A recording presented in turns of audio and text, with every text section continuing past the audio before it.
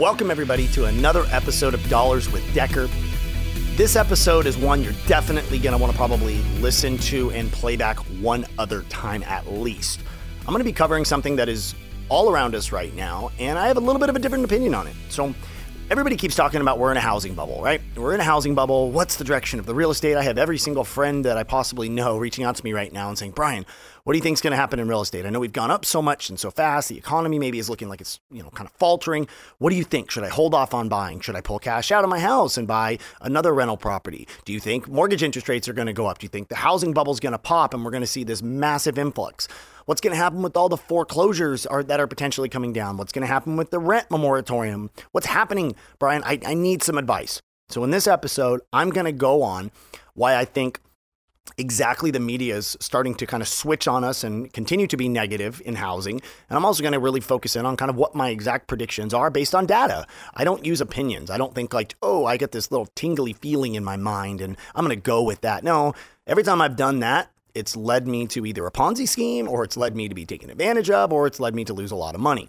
So now as I'm approaching 40 years old, every decision I make or when a piece of advice I give, I research it to the data, because numbers do not lie. And I have a lot of people that really depend on me doing the research for them to help them make educated decisions. And let's just be realistic. Buying a house or investing in real estate or investing in cryptocurrency, these are all areas that can create either tremendous wealth for your family or, if lost, can really put you in a dire financial position, especially when it comes to real estate.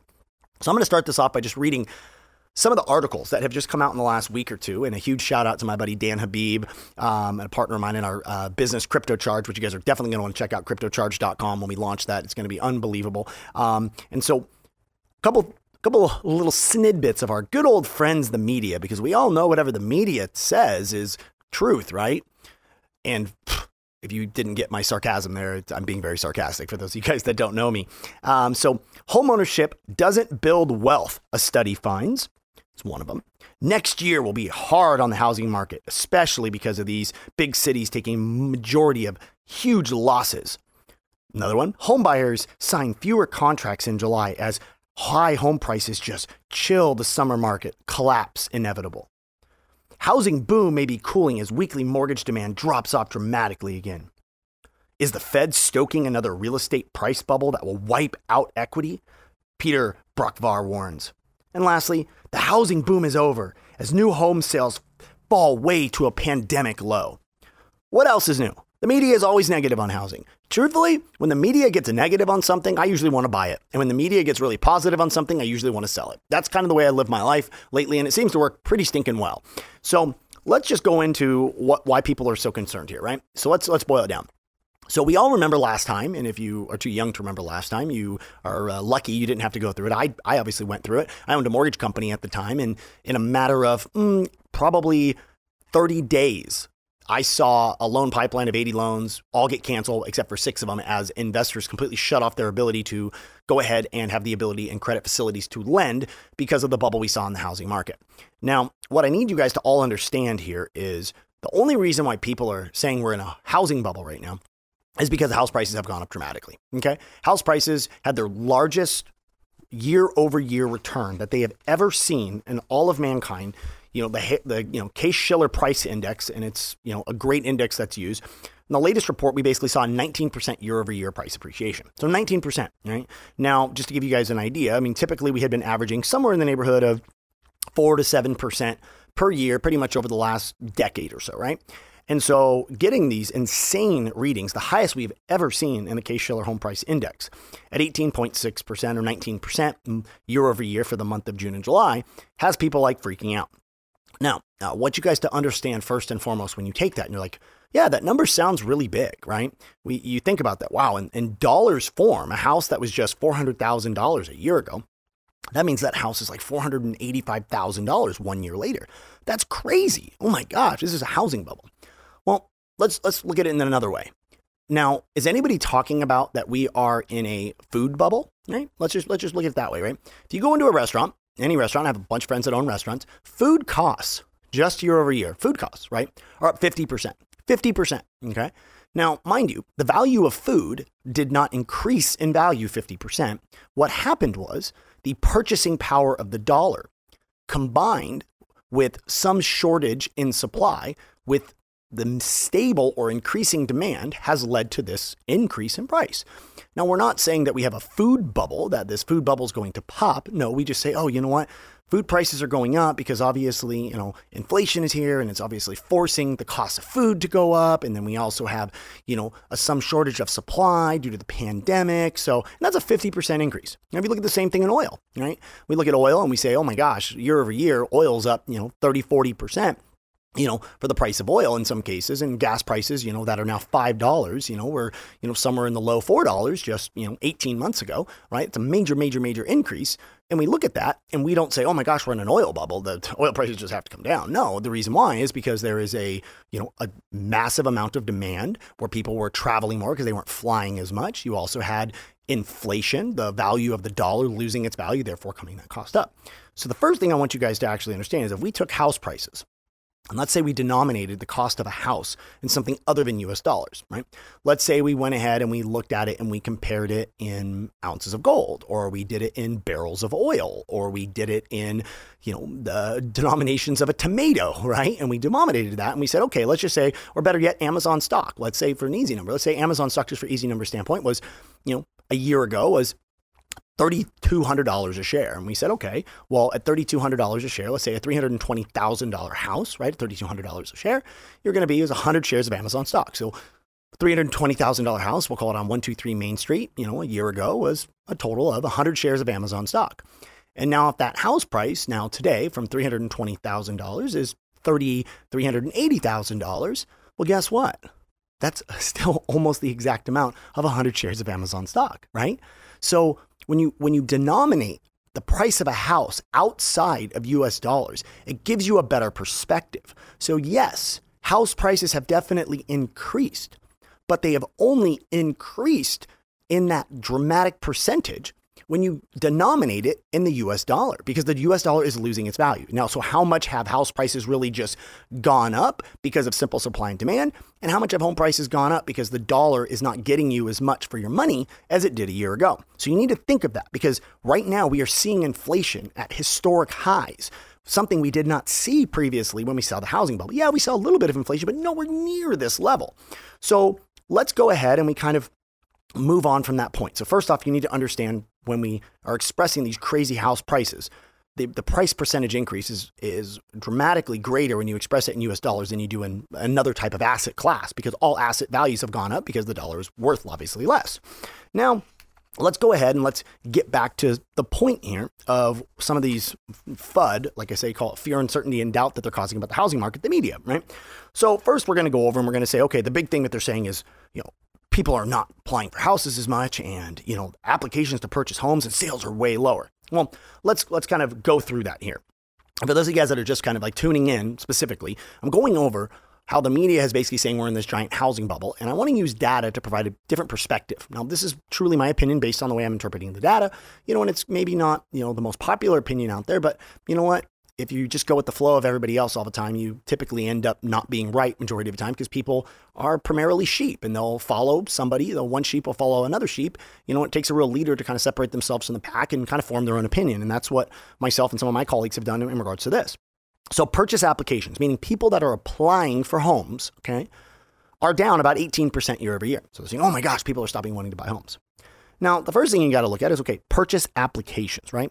So who applies to buy a house? People that want to get financing, right? Well, people that pay cash for houses aren't applying for financing. And so we need to look at what percentage of buyers are more people buying houses for cash right now than a year ago. Let's look at it. And the answer is yes, believe it or not. Of the total individuals that are buying houses today, whereas it was 16% of all people buying a house were paying cash for it a year ago, today 23% of people are paying cash and closing on a home. So that number right there alone is a 7%. So 7% more buyers. So 7 buyers out of every 100 now are paying cash for a house more than what we're done. So we have a pool of, 100 people last year, 16 of them paid cash for a house. We have 100 people today, 23 of them are paying cash for a house. So purchase applications went down 18% year over year. Well, guess what? Who cares? First off, 7% people more are buying houses. So that means technically that's going to adjust down to an 11% decrease, because you're not Who cares if purchase applications dropped 30%, but we had a 30% increase in cash buyers? Guess what? We still had the exact same demand for homes. People just chose to pay cash for them versus providing financing for them, right? So now that we've gone ahead and we've adjusted that down, that's going to go ahead and bring us down to, roughly in the ballpark number of 11%. So purchase price applications are down 11%. Now, let's also look at another figure. What else affects people applying for a house, right? And getting a house purchase application? The amount of inventory, right? So if I go to a store and I'm going to go into that store and that store I know is stocked with tons of Nike shoes, guess what? More people are going to walk in the door of that store and try to buy Nike shoes if they know that there is a heavy supply of shoes there to buy. Well, guess what? Less people are going to walk through the door trying to buy shoes at that Nike store if it's very well known that Nike is significantly down in its supply of shoes. You have less shoes to sell, you're going to have less people trying to buy those shoes, right? And less people trying to open up maybe a store credit card at Foot Locker to try to buy those shoes if they have a lower supply, right? So let's see what supply did. Well, look, supply year over year is down 12%. 12%. So that means the amount of homes. So there's 12 homes. So let's say every neighborhood, right, has 100 houses in it. Well, guess what?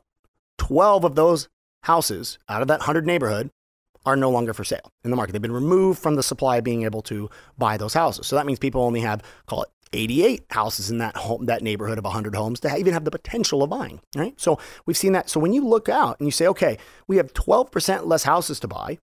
We have 7% more people paying cash for those houses.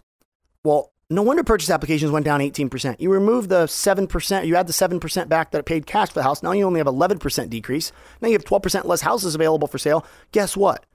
Now your purchase applications did not come down by such an alarming number at all. But the media doesn't want to talk about those factors, right? Nobody does that. It's the same thing. It's like, oh my gosh, so many people, less people went in there and bought Apple iPhones. Well, what if they said, hey, guess what, guys? There's not very many Apple iPhones for sale right now because Amazon cut their supply of Apple iPhones down by a tremendous amount. Well, no kidding, Apple sales fell if there was less actual Apple iPhones to buy, right? And so that's what happened in sales, right? So purchase applications are down because there's less inventory available for people to even try to apply to get a house, and more people are paying cash, therefore not going into the bank to actually apply for a purchase application. So now let's look at existing home sales. So existing home sales and new home sales, they said, have been declining dramatically. And that it's because of due to affordability and houses are crashing and people just are just saying, hey, you know what? House prices are just too affordable. So people aren't even out there wanting to buy these houses as much anymore because they just can't afford the payments. So first off, we need to look at a couple things. We've already talked about that there's a lot less inventory available in the market. So of course, when there's less available homes for sale, you're not going to be able to sell as many homes because there's less homes to be able to buy from. So we've already tackled that. The second thing we also need to know is that a large amount of the inventory that's coming onto the market right now, meaning when you're providing additional inventory for the market, is coming from new construction. Well, guess what? Labor, materials, appliances, all that stuff that's available is majorly backlogged, not allowing new inventory to come onto the market. So not only are existing homes having a reduction in the amount of inventory coming to the market, but new home sales are just as nasty because guess what? It's the same thing how you had the chip shortage in cars. Like I just went and bought my wife a new Mercedes this last weekend, and I went on the dealership and I had called them and told them when they get the new S-Class Mercedes that I wanted to be able to get it in. So I've been waiting. They give me a call up and they say, hey, Brian, we got one in. You better come in and get it. I went and walked the Mercedes-Benz dealership that normally has probably 1,000 new cars for sale. There were literally 24 new cars for sale in that lot. Okay. So the same thing that you're seeing in cars, you're not seeing quite to the level with houses, but that same thing, you're having a lot less new construction homes come to market because they're waiting on materials coming in. They're waiting on all these different types of appliance parts. Appliances are extremely hard to be able to go and get and figure out the houses. Plus they have a major labor shortage. People don't want to go back to work yet. Right. So you obviously have less home sales that are coming about because there's less inventory, both on the existing as well as the new home sales. So just because they're declining, it doesn't mean that demand is dropping. That's a very, very important difference, right? Sales declining is not an indication of demand declining if there is a reduction in supply, right? If I have 100 iPhones for sale versus 200 iPhones for sale, and of the 100 iPhones I have for sale, all of them are sold. And of the 200 iPhones I have for sale, only 100 are sold. Okay, I sold 100 iPhones in both cases. In which case do you think demand is dropping? The second one, right? The second one where we have more supply than that demand can consume. Well, right now, if I was just to say, oh my gosh, you know what? We still sold the same number of iPhones. Well, in one case, we sold every iPhone we freaking had. In the other case, we still have 50% of the inventory left. So you've got to look at something just beyond the number of sales to determine supply And the amount of supply that can be consumed by demand is what needs to be tracked, not the number of a unit sold. Because if you have a reduced supply, you can't sell as much of it, right? So let's go to the big one. And this is the mind-blowing factor one.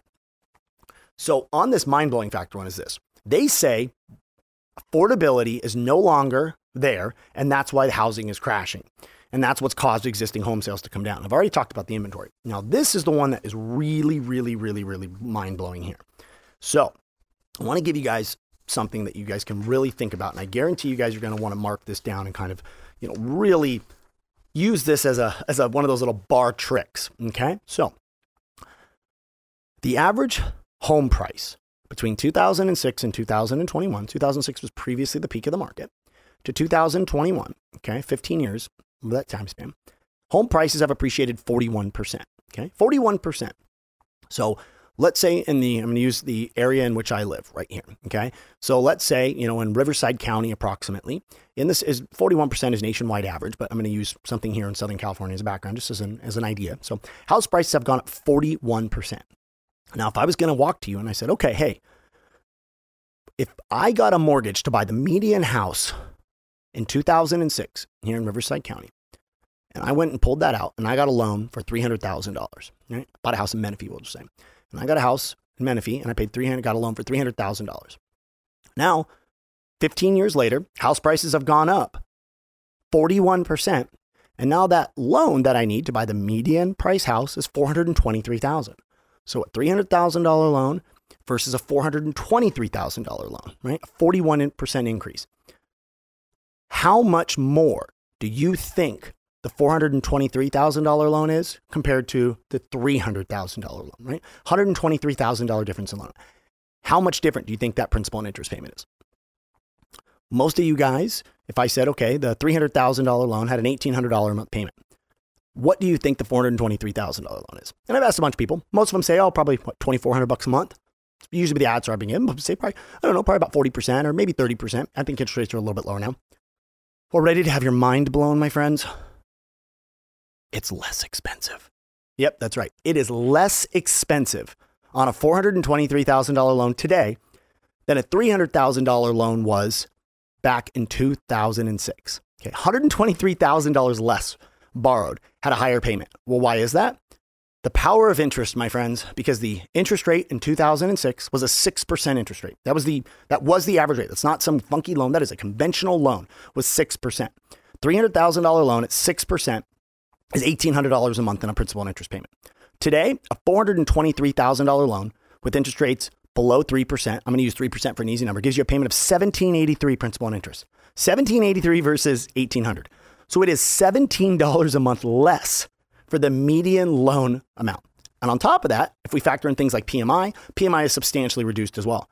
PMI for the same amount borrowed is less, okay? So you factoring in. Now, okay, we say, okay, well, okay, so payment's a little bit less, so expensive payment. Well, guess what? When people buy things in today's market, and I said, hey, look at my videographer, Omar. Hey, Omar, do you think you could buy a $500,000 house or a $300,000 house? He's going to say a $300,000 house. And I'm going to say, well, what if the payment was going to be the same? And he would say, well, maybe I could afford the $500,000 house. It kind of depends on what my income is, right? That's the key point, my income. Because mind you, we're talking about 15 years ago. And newsflash, as much as prices have gone up with the reduction in interest rates being half of what they were back then, guess what? Incomes didn't stay the same, people. They didn't stay the same. So let's look at it.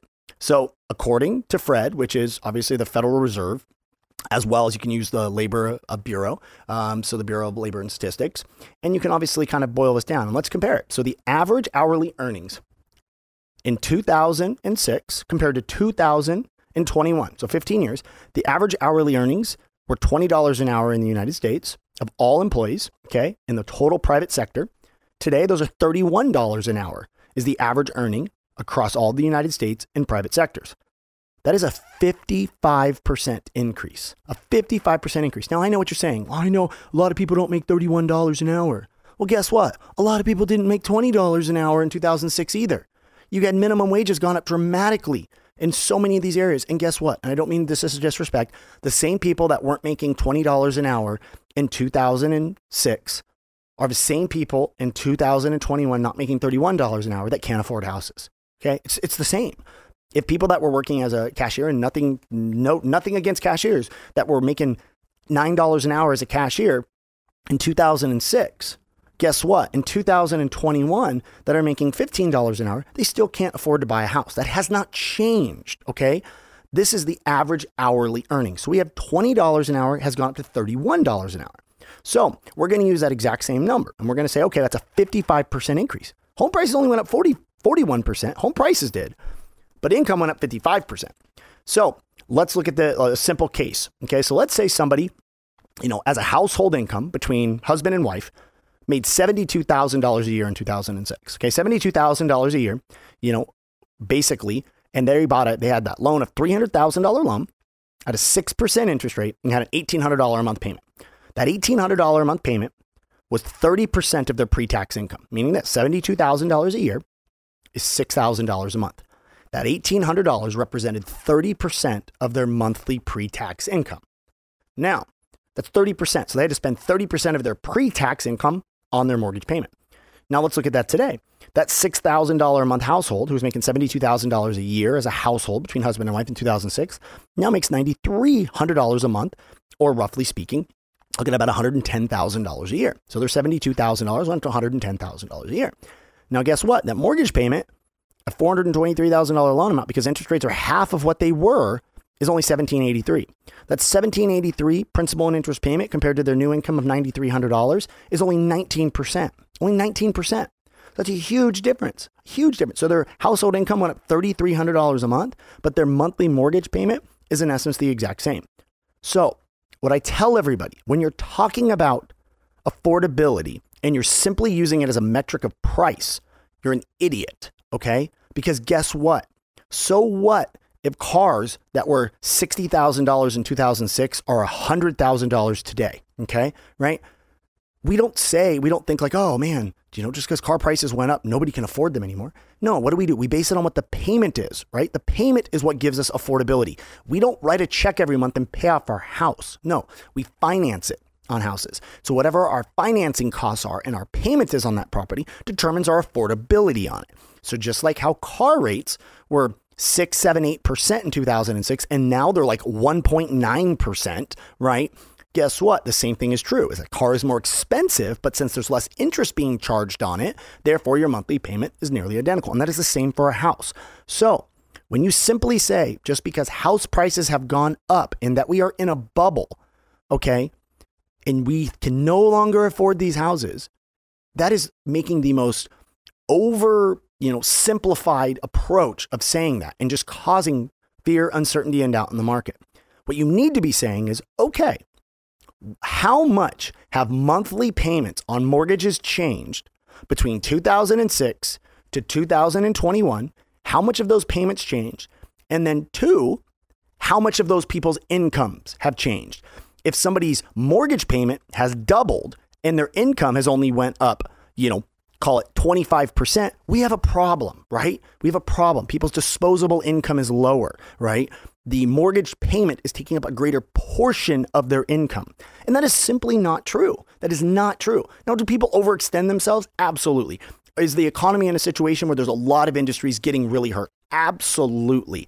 Do I think that the economy is going to continue to boom just, with double digit, gains every single year for the house prices? No, I do not. But do I think house prices are less affordable today than they were in 2006? Absolutely not. They are far more affordable. Interest rates are half what they were. They're half of what they were. And home prices have went up 41%, but incomes have gone up on an hourly basis in the private sector by 55% over those 15 years. So before you guys start stirring the pot and spreading these false rumors, I suggest you share this with somebody who needs to hear it. Because at the end of the day, do not make opinions based on speculation and listening to the news. Do some research, or listen to me and I'll do some research for you and you can take my percentage of that on. So in an all thing, do I think house prices are going to go up 20% next year? No, I do not. I think house prices will probably go up 3 to 4%, but with inflation pushing it up, they could go up another 7 to 8% because inflation adjusted, meaning how much, the actual value of a home is going up based on supply and demand versus how much the dollar is losing in value, is 2 separate metrics. And so house prices are going to continue to go up. Now, if somebody is paying $200,000 over asking price, is that a bad decision? Yes, it is. Overpaying for something is never good in any market. But do I think that house prices are no longer going to be affordable in a year? No, I think they absolutely have a long way to be able to go before we reach the level of affordability. So take care, guys, and Decker out.